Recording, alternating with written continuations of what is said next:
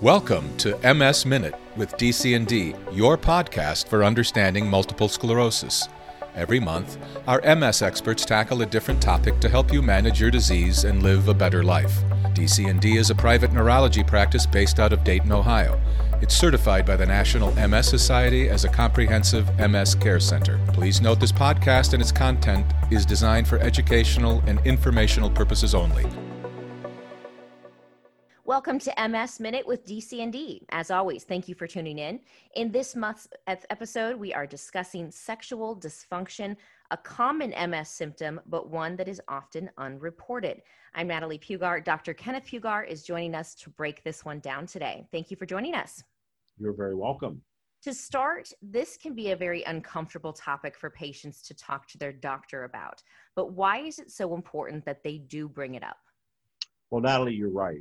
In our society, most people are uncomfortable or even embarrassed talking about sexual issues. Yet, sexual problems are extraordinarily common across the general population, but especially so in patients with multiple sclerosis.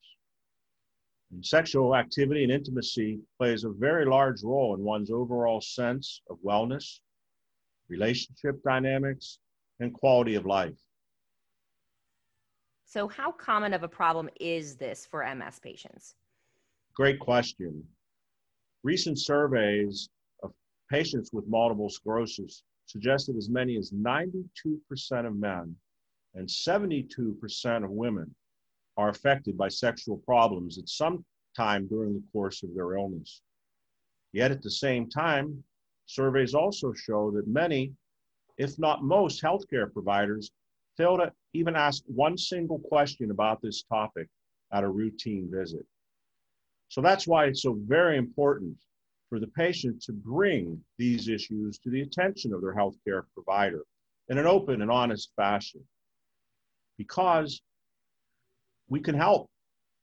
And because many forms of sexual dysfunction in both men and women can be managed.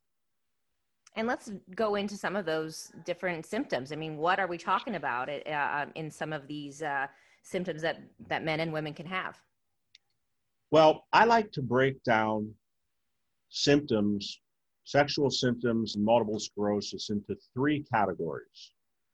I want to label them as either primary, secondary, or tertiary.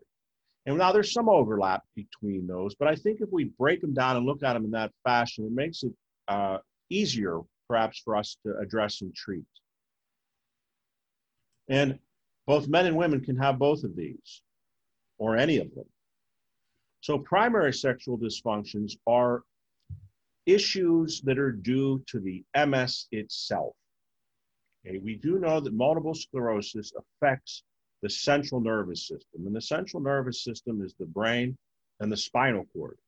Now, the brain and spinal cord are integrally important as far as sexual function goes. Sexual arousal actually begins in the brain. There's the old saying that the primary sex organ is your brain. That's what starts it all. And then those messages are sent down to our sexual organs via descending pathways in the spinal cord. And similarly, sensation to the genital area is perceived by the brain, but that message is sent from the nerves in the genital system up the spinal cord to the brain. So you see if there's lesions in the brain and the spinal cord, that both of those communications are disrupted. And this can be effective in both men and in women. For instance, in women, one of the big problems they have is a decrease in libido, which is in sexual desire. Now, the first thing I do if I have that problem is I make sure nothing else is going on. They're not on some other medication that may be interfering with their sexual desire. But if that's been ruled out, there are things like visual aids. Sometimes I want to check their hormone levels, especially testosterone. Testosterone is important in women as well. And while they're not commonly used and they're expensive, there are even some medications that are available that might help improve female libido. Another issue, though, that women also face is decrease in genital sensation.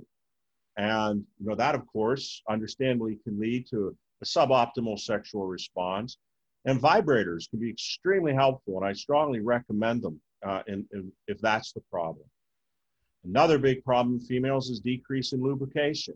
And the message just isn't sent down here. That can make intercourse uncomfortable.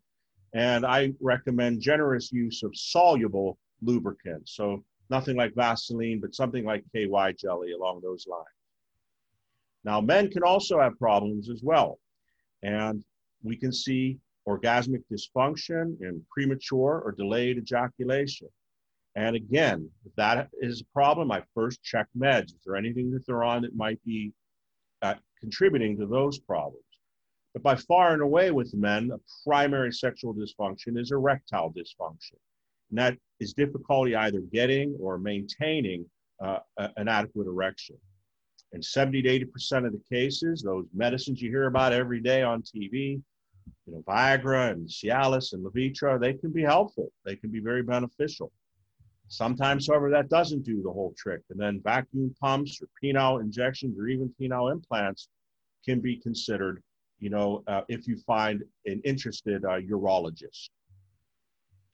The second type of dysfunction in MS patients, what I call secondary causes of dysfunction. And these are issues that occur as a consequence of other symptoms of their MS. Now, commonly, these can include things like fatigue. Fatigue is extraordinarily common in multiple sclerosis. And if a patient is exhausted, it's hard to feel sexy or hard to have interest or be in the mood. So talk to your doctor about fatigue. There's things we can do about that. Another secondary cause of sexual dysfunction can be due to spasticity. Often patients experience cramping and tightness and have a hard time getting into a proper position, or certainly if they develop a painful muscle spasm, that can break the mood. And another one can be bowel bladder issues. These, of course, can cause a lot of anxiety and be very embarrassing. Strategies like pelvic floor exercises can be beneficial. Sometimes if urinary leakage is a problem, catheterization before sexual encounter, bowel training if there's issues with the bowels, all can be discussed. And finally, there are tertiary causes. And tertiary causes of sexual dysfunction in MS occur as a result of either psychological, social, or even cultural issues that can affect a sexual response. A big one in my experience is body image. Sometimes patients with MS, they just don't feel sexy. They don't feel that their partner finds them attractive, anymore. Depression often goes along with chronic diseases such as multiple sclerosis. Anxiety, low self-esteem, and fear of rejection. Fear that your partner is not going to find you interested or something about your encounter won't be considered, quote, normal. So should any of these occur, I suggest counseling by a trained sexual therapist or a mental health professional. So what I'm hearing is that a lot of symptoms of MS kind of play off of each other. They do. We have to look at, I'm an osteopathic physician, and I believe in looking at the body as a whole, mind, body, and spirit. And in sexuality, just like everything else, that all has to mesh for it to work the way it should. So what would you suggest to patients about bringing this up to their physician? What's the proper way to do that? So again, sexual function is a vital element to a person's overall health and well-being. So please, I ask my patients to be proactive in regards to bringing these issues up with their doctor. Amazingly, as I said, some doctors are uncomfortable going there or don't want to go there. So if your doctor doesn't ask you, I ask the patient, please bring it up. They will more than happily either address that issue or refer you to somebody who can. Okay, great. Well, is there anything else that we're missing that you'd like to add? No, not really. I think that is something where it's a communication problem. And, I always say, if there's any reason why you're embarrassed to talk to your doctor, you have the wrong doctor. Okay, there should be nothing that you can't bring up to your healthcare provider or your physician. Very good point. Thank you so much, Dr. Pugar, for sharing your time. You're welcome. All right. Thanks for listening. Join us next month as we discuss another important MS topic.